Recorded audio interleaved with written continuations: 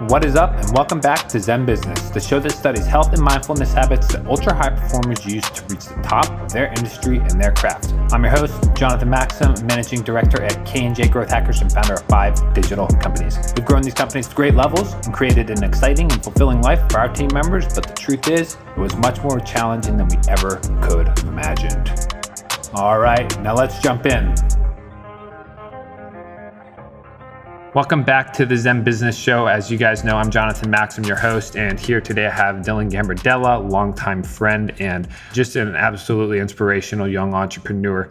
Dylan is 24 years old. He's an entrepreneur, speaker, and investor. He's the co-founder of Next Gen HQ, which is a millennial entrepreneurship brand, as well as Gen Z that does a large and well-reputable conference that I know has been featured in Forbes, Inc., Entrepreneur, and many more, and is the premier business hub powering over 20,000 of the greatest young entrepreneurs with tools and resources to overcome obstacles and chase their dreams. Dylan's also helped brands like Target, Capital One, Dell access, engage with, and influence the next generation, speaking specifically about like millennials and Gen Zs, and also been featured in Forbes, Inc., Adweek, Entrepreneur, and USA Today for his work leading a venture-backed scaling startup. He also graduated from Duke University in 2017 and has spoken in front of tens of thousands on global stages, including TEDx. So welcome to the show, Dylan.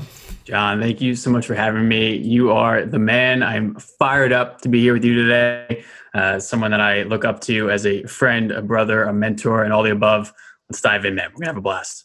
Absolutely. And as you know, Zen Business is all about understanding human psychology and how our thoughts lead to our actions, lead to our behaviors and habits, and how those influence things like the quality of life, the quality of business and financial health. I'm really interested in entrepreneurs who meditate and executives who lead with mindfulness. So that's definitely my pursuit today. And I have some questions put together and I'd just like to jump right in. My first question to you is, and I'm always curious to reference this against my own upbringing, but what specific experiences in your childhood do you think were formative in making you into a lifelong entrepreneur? I don't think there's any other option for you. You hit the nail on the head. It definitely started early for me, John. I think if I'm being honest with myself, it all ties back to my family, my parents, mom and dad, and my older sister, Alexa. And for me, I think it's good to just hone in on what I even consider entrepreneurship. But it's really, today I feel more confident. I would not have been able to say this back then, but it's life design, right? Entrepreneurship is a vehicle to build the life of your dreams, whatever that might be. Doesn't have to necessarily be in the business world. Perhaps it can be. It can be in the young politico space. You can be an author, a writer. Who knows? You're an entrepreneur, right? You're chasing your best life. So for me, as long as I can remember, I was looking to achieve. And ultimately, if I'm being honest, it wasn't always for the reasons that today I'm looking to achieve, right? Today I'm looking to drive impact, of course, to enjoy the sides of life that are financial and doing nice things and going on great experiences. But back in the day, I just really enjoyed the pursuit of what I'll call greatness, whether that was in school, in my academic pursuits, in athletics. It didn't really matter. I just wanted to be great at it. I just wanted to do well. And I thought that I kind of owed it to my parents because they were so kind, so giving with their time. My parents were both educators. My dad was a high school principal. My mom was a school psychologist. We were definitely had a great upbringing, and I'm very blessed that I grew up in Westchester, New York. And but we were by no means millionaires, right? We didn't have what even some of my classmates did. My parents would never let me know that. And only in my adulthood have I, looking back, realized how lucky I was, how the sacrifices they made. So for me, the pursuit of greatness, the desire to achieve was what I think ultimately a thank you to them. And I never thought it was called entrepreneurship, but I just kept doing it and kept learning and exploring. And I'm a really curious guy. I know you are too.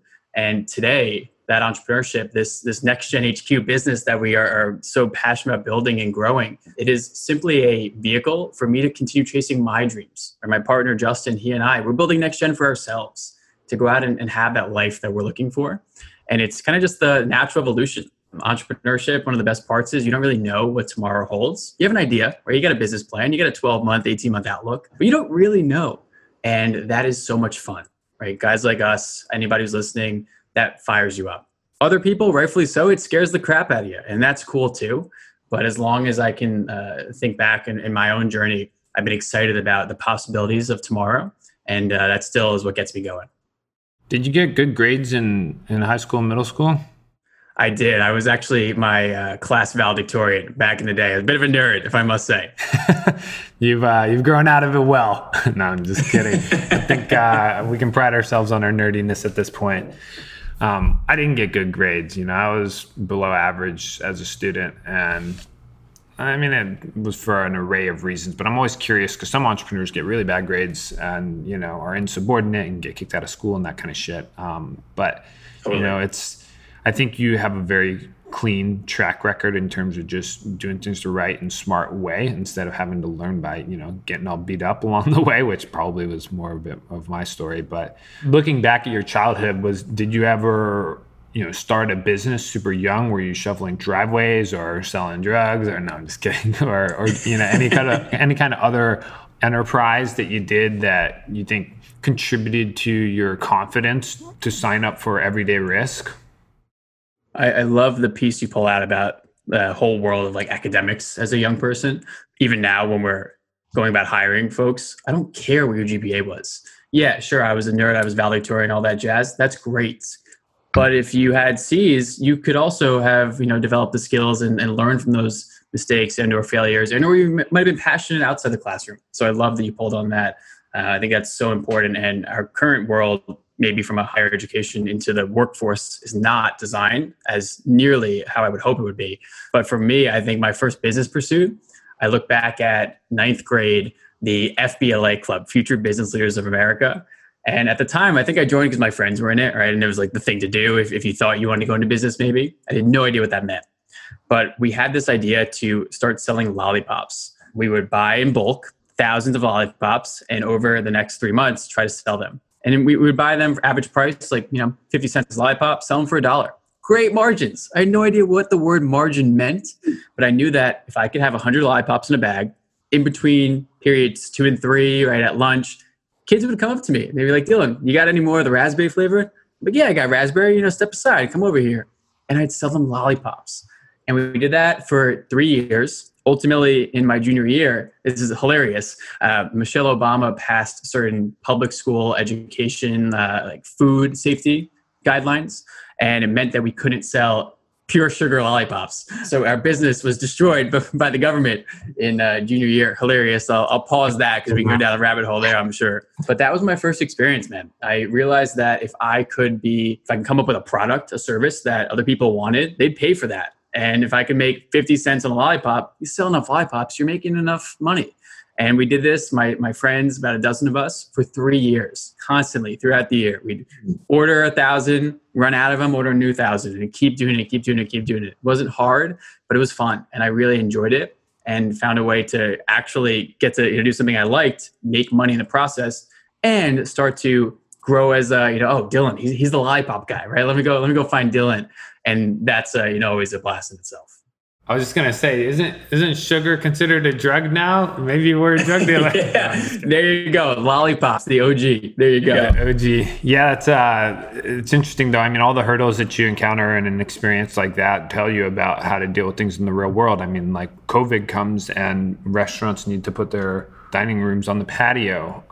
It's probably going to be really hard when winter comes, but it's forced a lot of them to be more adaptive. And, as much as I'm not for the government intervening with business that much, I do appreciate that those kind of experiences teach us to be more versatile and creative. And I think a lot of businesses and people benefited from learning to work from home and letting business run from home a little bit more.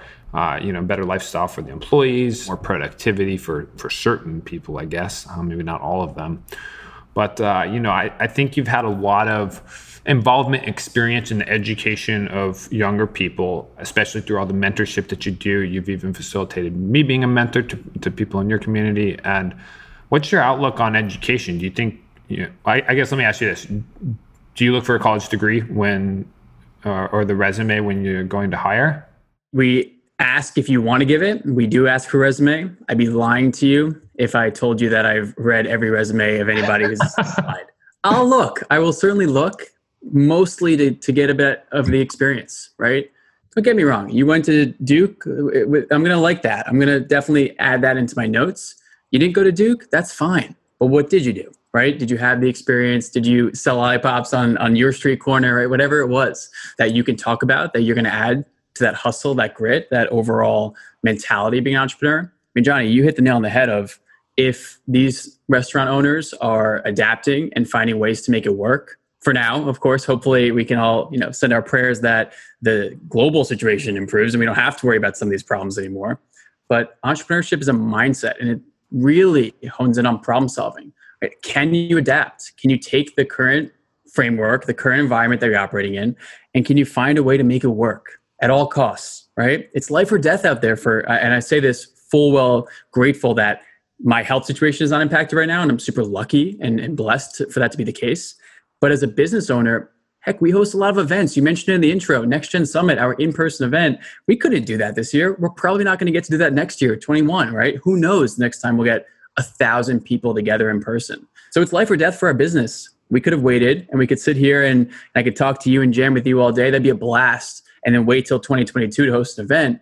Or we could say, let's figure it out, right? Let's buckle up. Let's try to navigate the waters. As uncertain as it looks, let's try to see what tomorrow holds, and let's make the changes that are necessary. They're going to be tough. It's not going to be fun, but that's the approach we tried to take. So hilariously long answer. I do glance at the resume, but it's more about what the heck you've done to this point. Like what were the experiences you're bringing to this interview, whether on Zoom or in an office, that you're going to be able to get on the train here, the momentum train that we like to joke about at Next Gen, and push us forward. That's what it comes down to. Do you recommend that kids go to college or graduating high school? That's a great question. I think it is so case by case.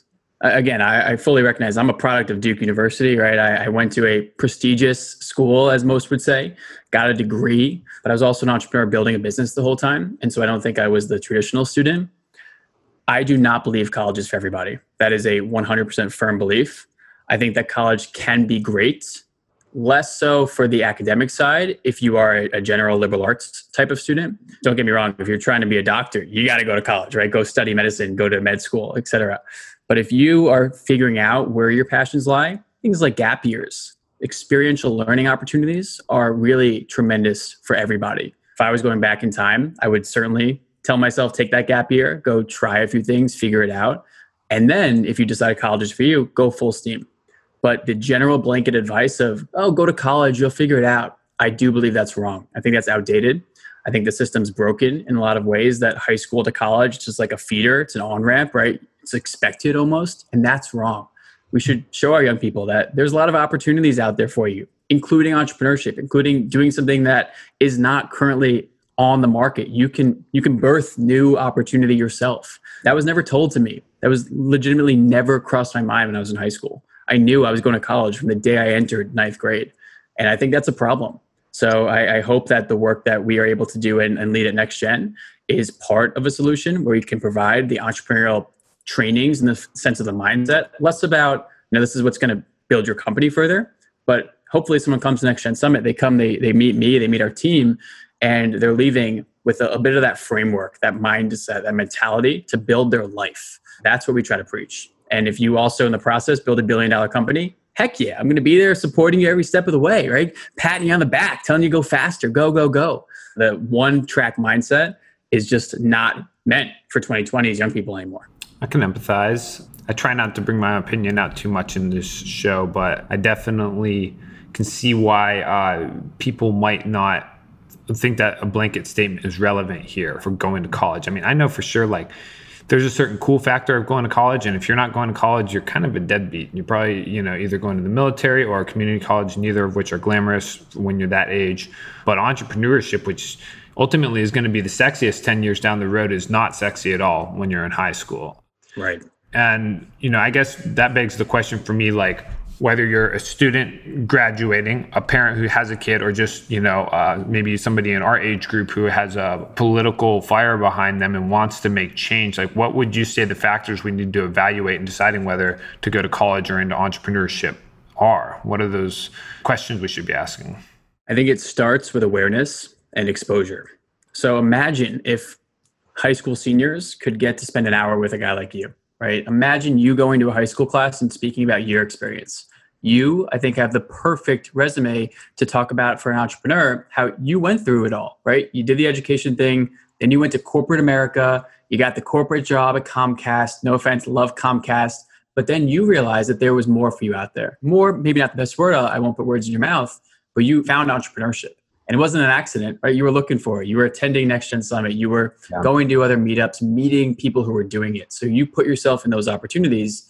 And then you had the idea for Via Fitness and K&J, right? And then they were able to transpire and grow from there.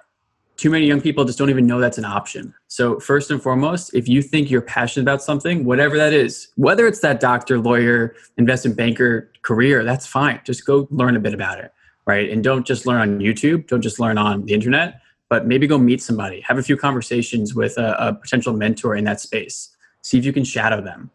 I think there's this fear that we don't have our purpose in life as young people, and that's a problem. I vehemently disagree that you have to know what you want to do at 18 years old. I didn't know what I want to do at 18. I barely know what I want to do today for the rest of my life. And I think that's fine. And we're just never told that it's okay. So I'm a proponent of get out there, have some vocational experience, get on the job work, and try a few things. And through those experiences as a young person, whether on a gap year, whether internships or during your college career, whatever that might be, then you'll have an idea of what gets you out of bed in the morning, what gets you fired up. And ultimately, start chipping away at that, right? Pull that string a bit more. And hopefully you find that career that's going to make you excited. I remember, Johnny, when we were starting Next Gen, we came across a stat, Justin and myself, in our, putting together that first deck, if you will, that first pitch deck. Something like 80% of America's workforce is unhappy every day. I forget the exact terminology they use. It's pretty hilarious. Like some way of saying unhappy or really miserable in a politically correct way. But imagine that. 4 to 5 people that you know get up every day and are pissed off from their 9 to 5. That sounds miserable. I don't want that ever. And I don't want that for anybody. So I think you have to really make the effort when you're young to put the time in to learn, to go slow, to have those experiences and not be in a rush. Eventually, whether it's at 22 or 24 or 30, doesn't matter when, but you'll find that place you're supposed to be. And it won't be a job in the traditional sense. It'll be what you're hopefully here to do, at least in a bit of a meaningful way. And work will be very different. That's my outlook, at least. So for the 80% of people who are out of alignment with their purpose and their career, what do you recommend to somebody who feels that way about themselves? Do they take the leap and, potentially plummet into a deep depression of being broke and not having direction? Or, do they change jobs? Like, what do you recommend for somebody who's in that state of being in life? Yeah, that's such a tough question. And again, I can only really speak from my personal experience, and I don't have anybody counting on me, right? I'm doing this for Dylan at this point in time. I want to succeed for my friends like you, for my family, my parents, etc. I don't have children. I don't have a wife that I'm putting a spouse, food on the table for. So it is definitely a unique situation and different. But I will say that if anybody out there is in that mindset, but they're aware that they are unhappy, kudos to you. Like, that's a huge win in itself. The awareness factor is so underappreciated. Like, we don't really know whether we're happy or sad sometimes. We just kind of operate. So if you are aware that what you do for a living is not something that gets you excited in the most remote of the word, what can we start doing today in the minor aspect? Is it joining a peer group that you speak to once every other week? And that 2-hour conversation makes the other, 40-hour work week a little bit more bearable. And then 6 months from now, is it that you go on a retreat and you go on a professional continued ed type of learning experience, right? You go to a conference like Next Gen Summit, surround yourself with more of the people that are doing where you think you might have passion for. And ultimately, over time, hopefully you'll have some of these aha moments, right?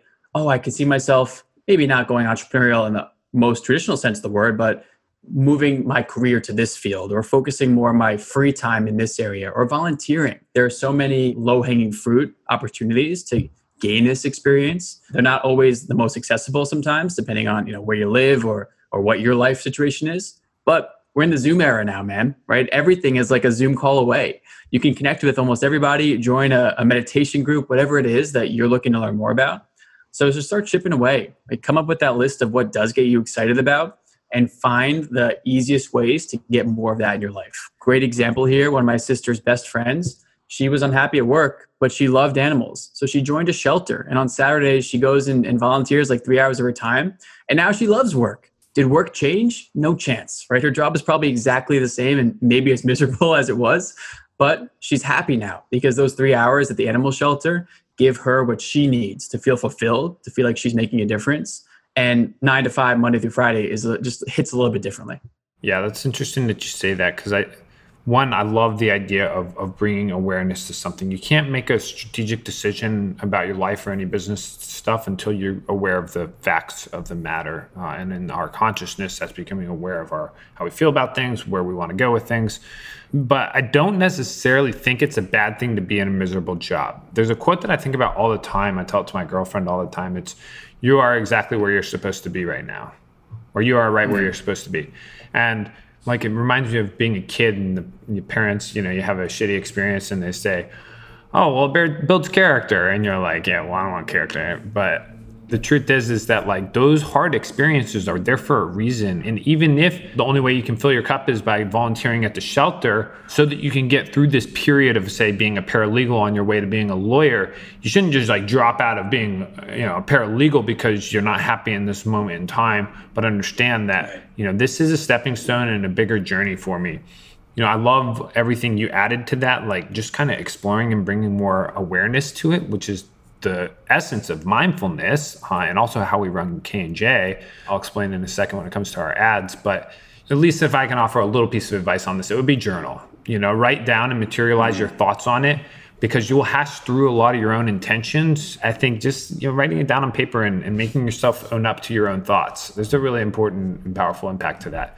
But when you bring awareness to those thoughts, then one, you can face your demons and you can say, okay, I'm okay with the fact that I have a demon or that I'm not doing what I love.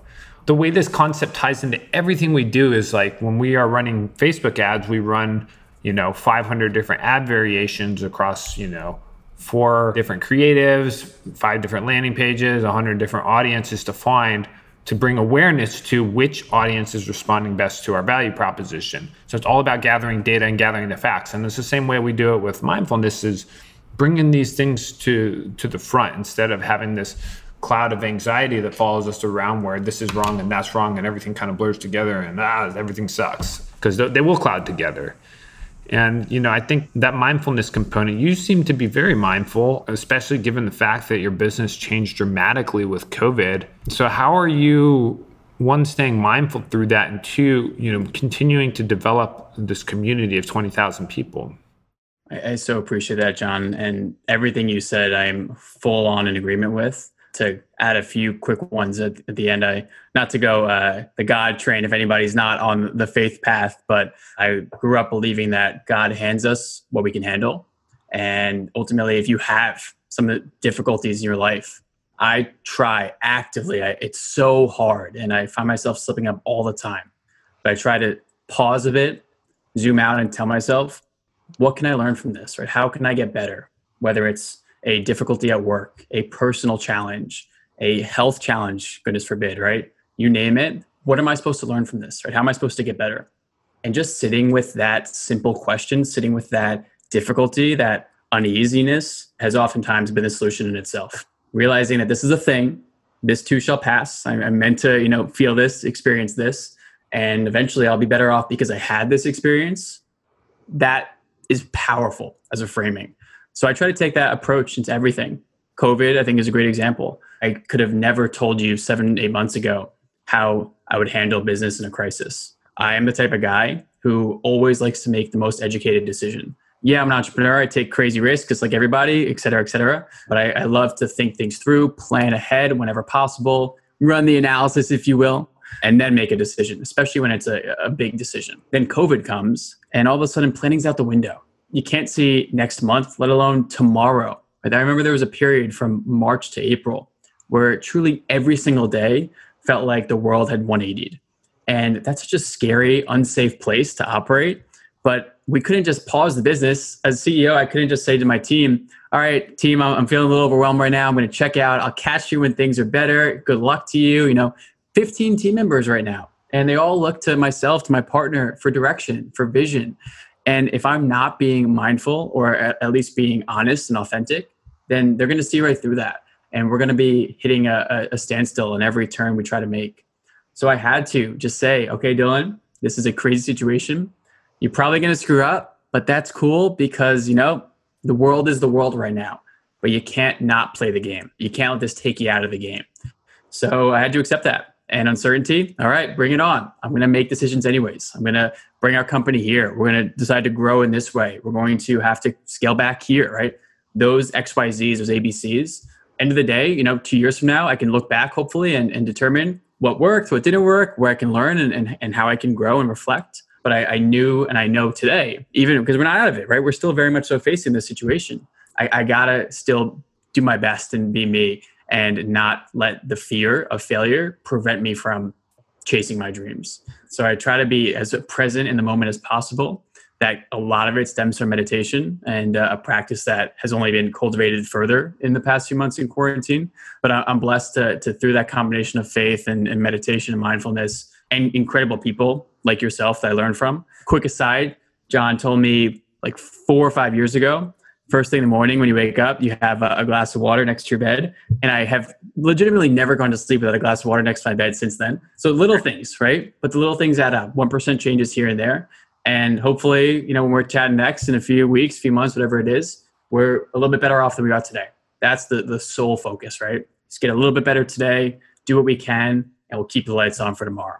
Yeah, that's a concept that I'm very fascinated by, which is the concept of compound interest on ourself, right? When we invest in ourself, it's easy to quantify that when we put it into a 401k or an investment account. We made either 1% or 2% or 7%, but we can look at it right on a dashboard and see it. Whereas with ourselves, we don't have that clear measure of it, right? Like if we drink water every morning, we don't necessarily know the health benefit, but 80 years down the road, your mitochondria could be more healthy because you're taking better care of your cells along the way.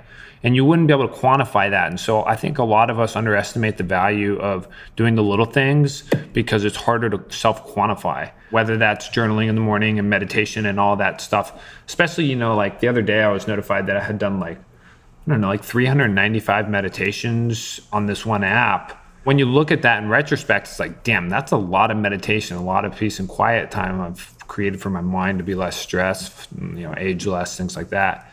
But again, it's hard for us to quantify. We don't see the difference on a maybe day-to-day basis. I was listening to another podcast this morning. It was Lewis Howes and this guy talking about extension of life. And he said one of the things that we can do to extend our life is fasting. The less food we eat in general extends our lifespan.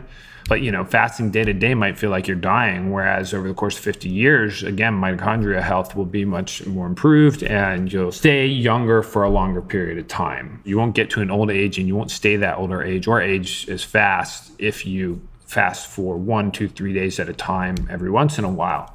Meanwhile, it kind of feels like death while you're doing it, right? Like a lot of people get sick, they get headaches, etc.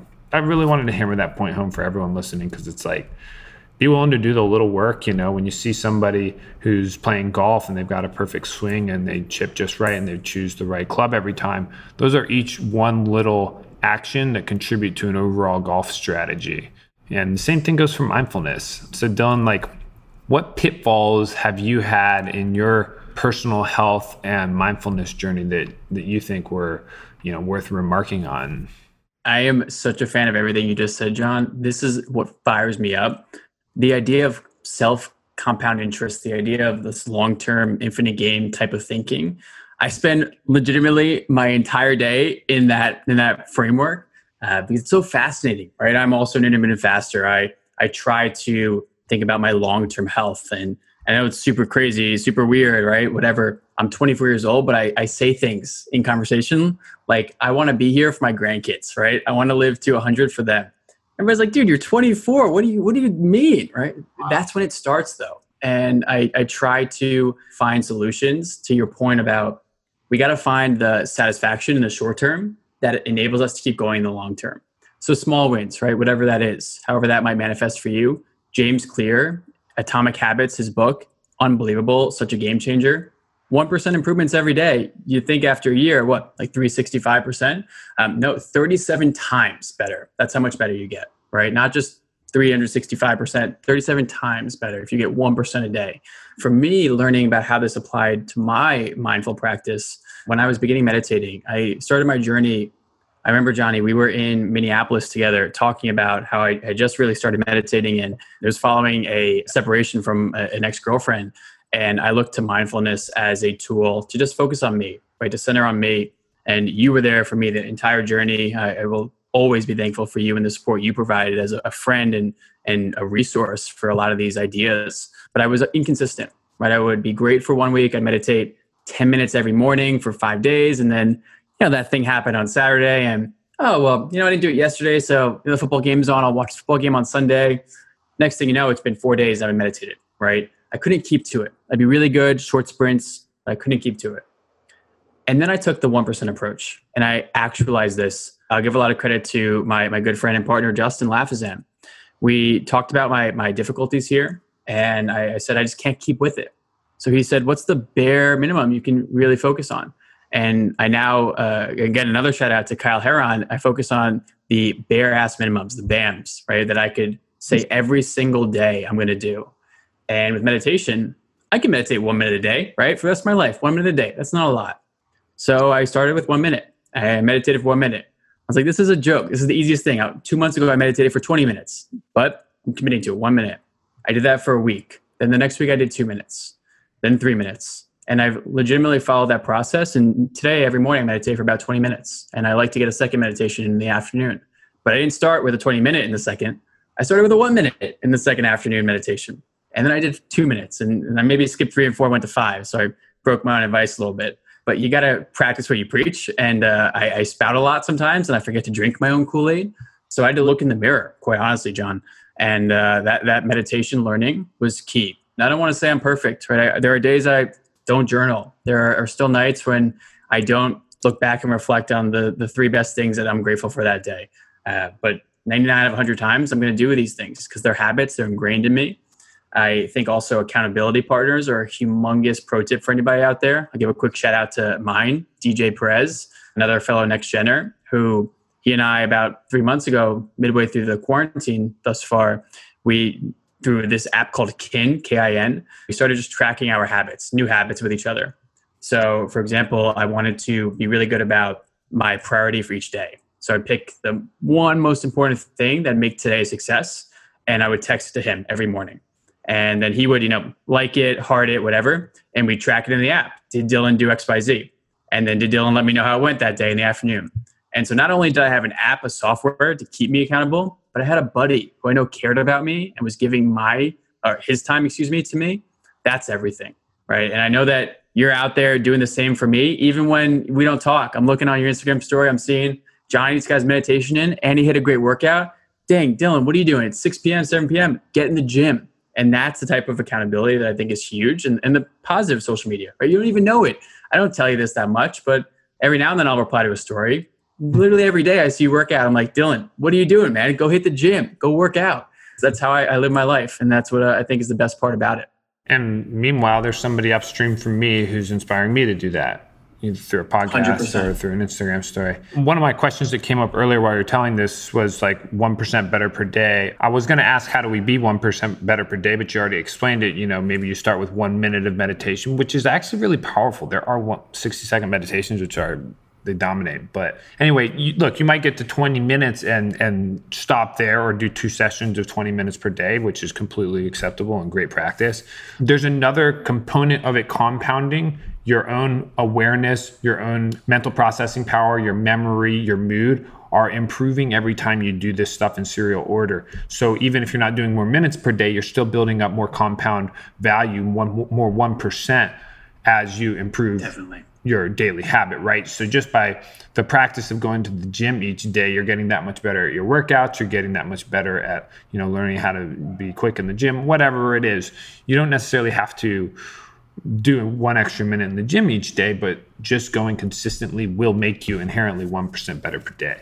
maybe 0.1, but fuck it. At least it's a growth, not, an atrophy. And I really like how you brought up the accountability part. I think, speaking for myself, a lot of us post to social media to keep ourselves accountable. When we get acknowledgement from friends, that's acknowledging the fact that, yes, we got up and got our ass to the gym, Right. So I want to shift gears a little bit and use the last few minutes we have here toward the business side of things. Like, you invited me to speak at a big conference that you organized in Minnesota, and, we're at the Target headquarters. You had an audience of thousands. You had Target execs there.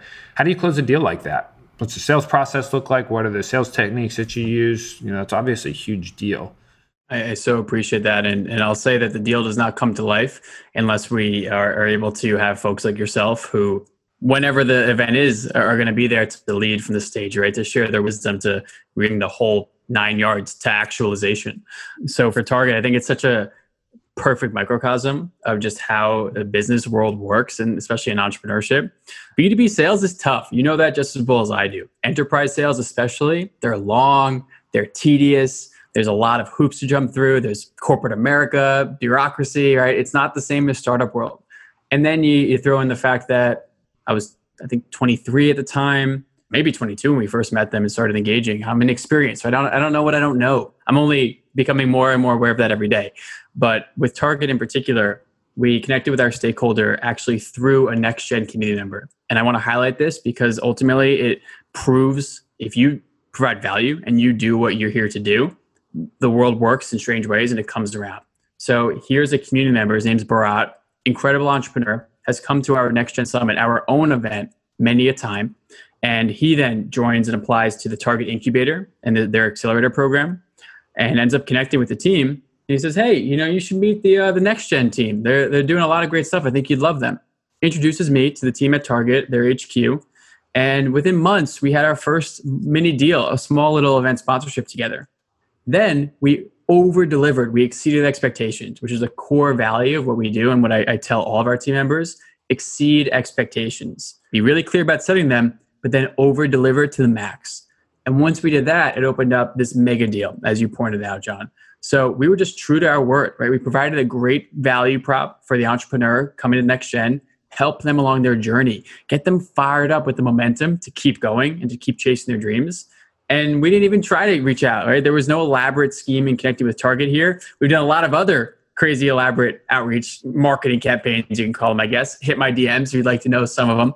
But with Target, we provided value. It worked. We over-delivered, and we made relationships our number one priority. That stakeholder on the other side, you best believe she was like a family member to me. I was checking in. She was actually, funny enough, I don't want to reveal personal matters of her, but she was pregnant. I would, checking on the child. How's the child doing? She had the kid. And that level of friendship, being a human, right? It's not a sale anymore. Yeah, were we trying to work together? Of course. We got a business to run.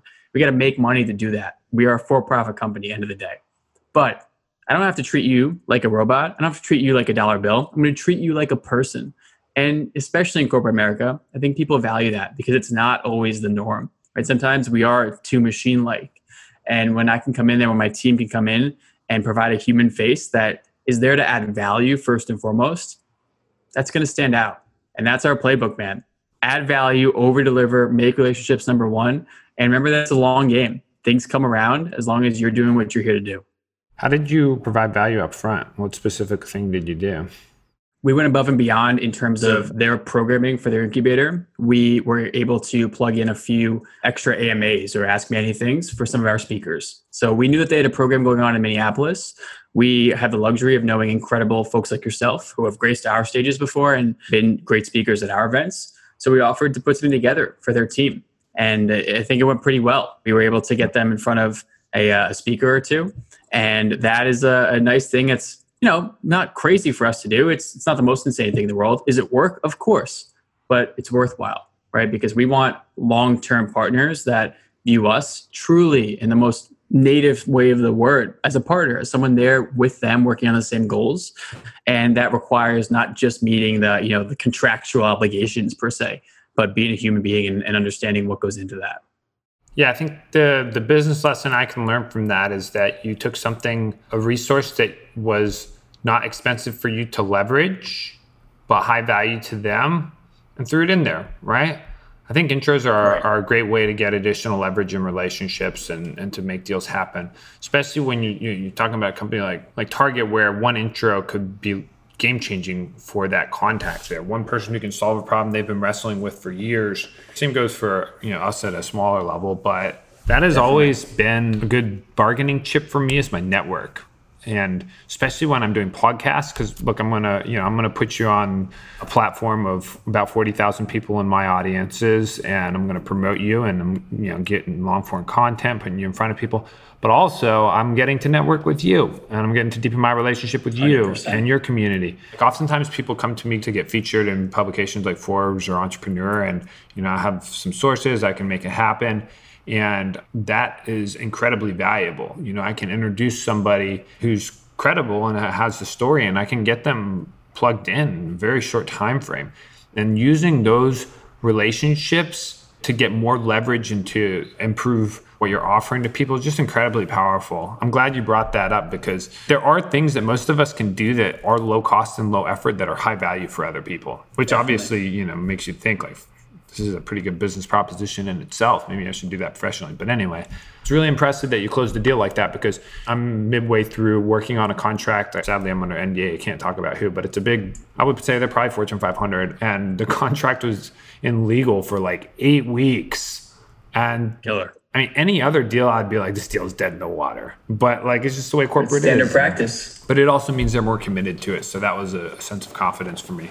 All right, well, look, I only have a few more minutes here. Sadly, I really wanted to run longer, but somebody booked my next time slot. So I'm forced to cut a little bit shorter than I had hoped. But I guess looking forward, Dylan, how can we as a community in the Zen Business listenership, how can we support you better? Is it joining the Facebook group? Is it following on Instagram? Or is it buying a ticket to a digital event that, is going to have a big impact on our network and life? Or what is it? I so appreciate that. And thank you, John, for having me on here. I have learned so much from you, and the opportunity to get to meet a few of your audience members, anybody out there who's listening. I hope that I could return the favor a little bit, 1% of what John has meant to me. So if anybody is vibing at all with the Next Gen Momentum Mojo, I'd love to meet you. So first and foremost, reach out if I can help you in any way, whether that's through our services, our tools, our community, or just having a conversation, like getting you acclimated with more people who are thinking like we are, and I know you are as a listener. Head to nextgenhq.com, nextgenhq.com.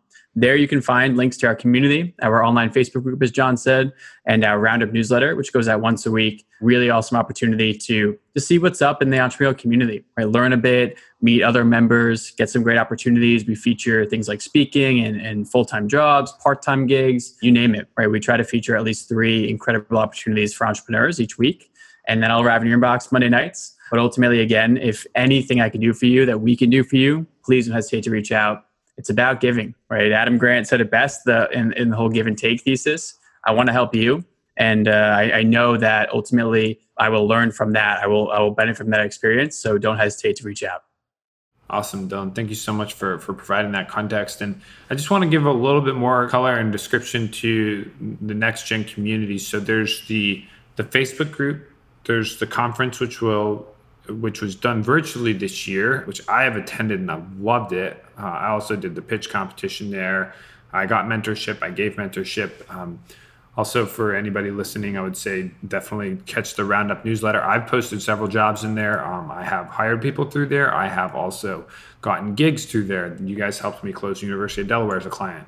I would say for sure those are valuable resources for anybody curious to learn. But really, I think Next Gen that was my platform for networking. That's how I met Mark Cuban's team. I've met like 3 different people on his team in different roles through different people. I have met people from San Francisco venture capital firms, from the Thiel Foundation, Thiel Fellows. So, look, it's just crazy good networking for anybody who's looking to connect with people. And maybe it's time to make the leap. Maybe you're in that 80% who hates your job and can be honest with yourself about it. And it's time to, take the leap. This is definitely a good place to start. So with that, thank you so much for coming on, Dylan.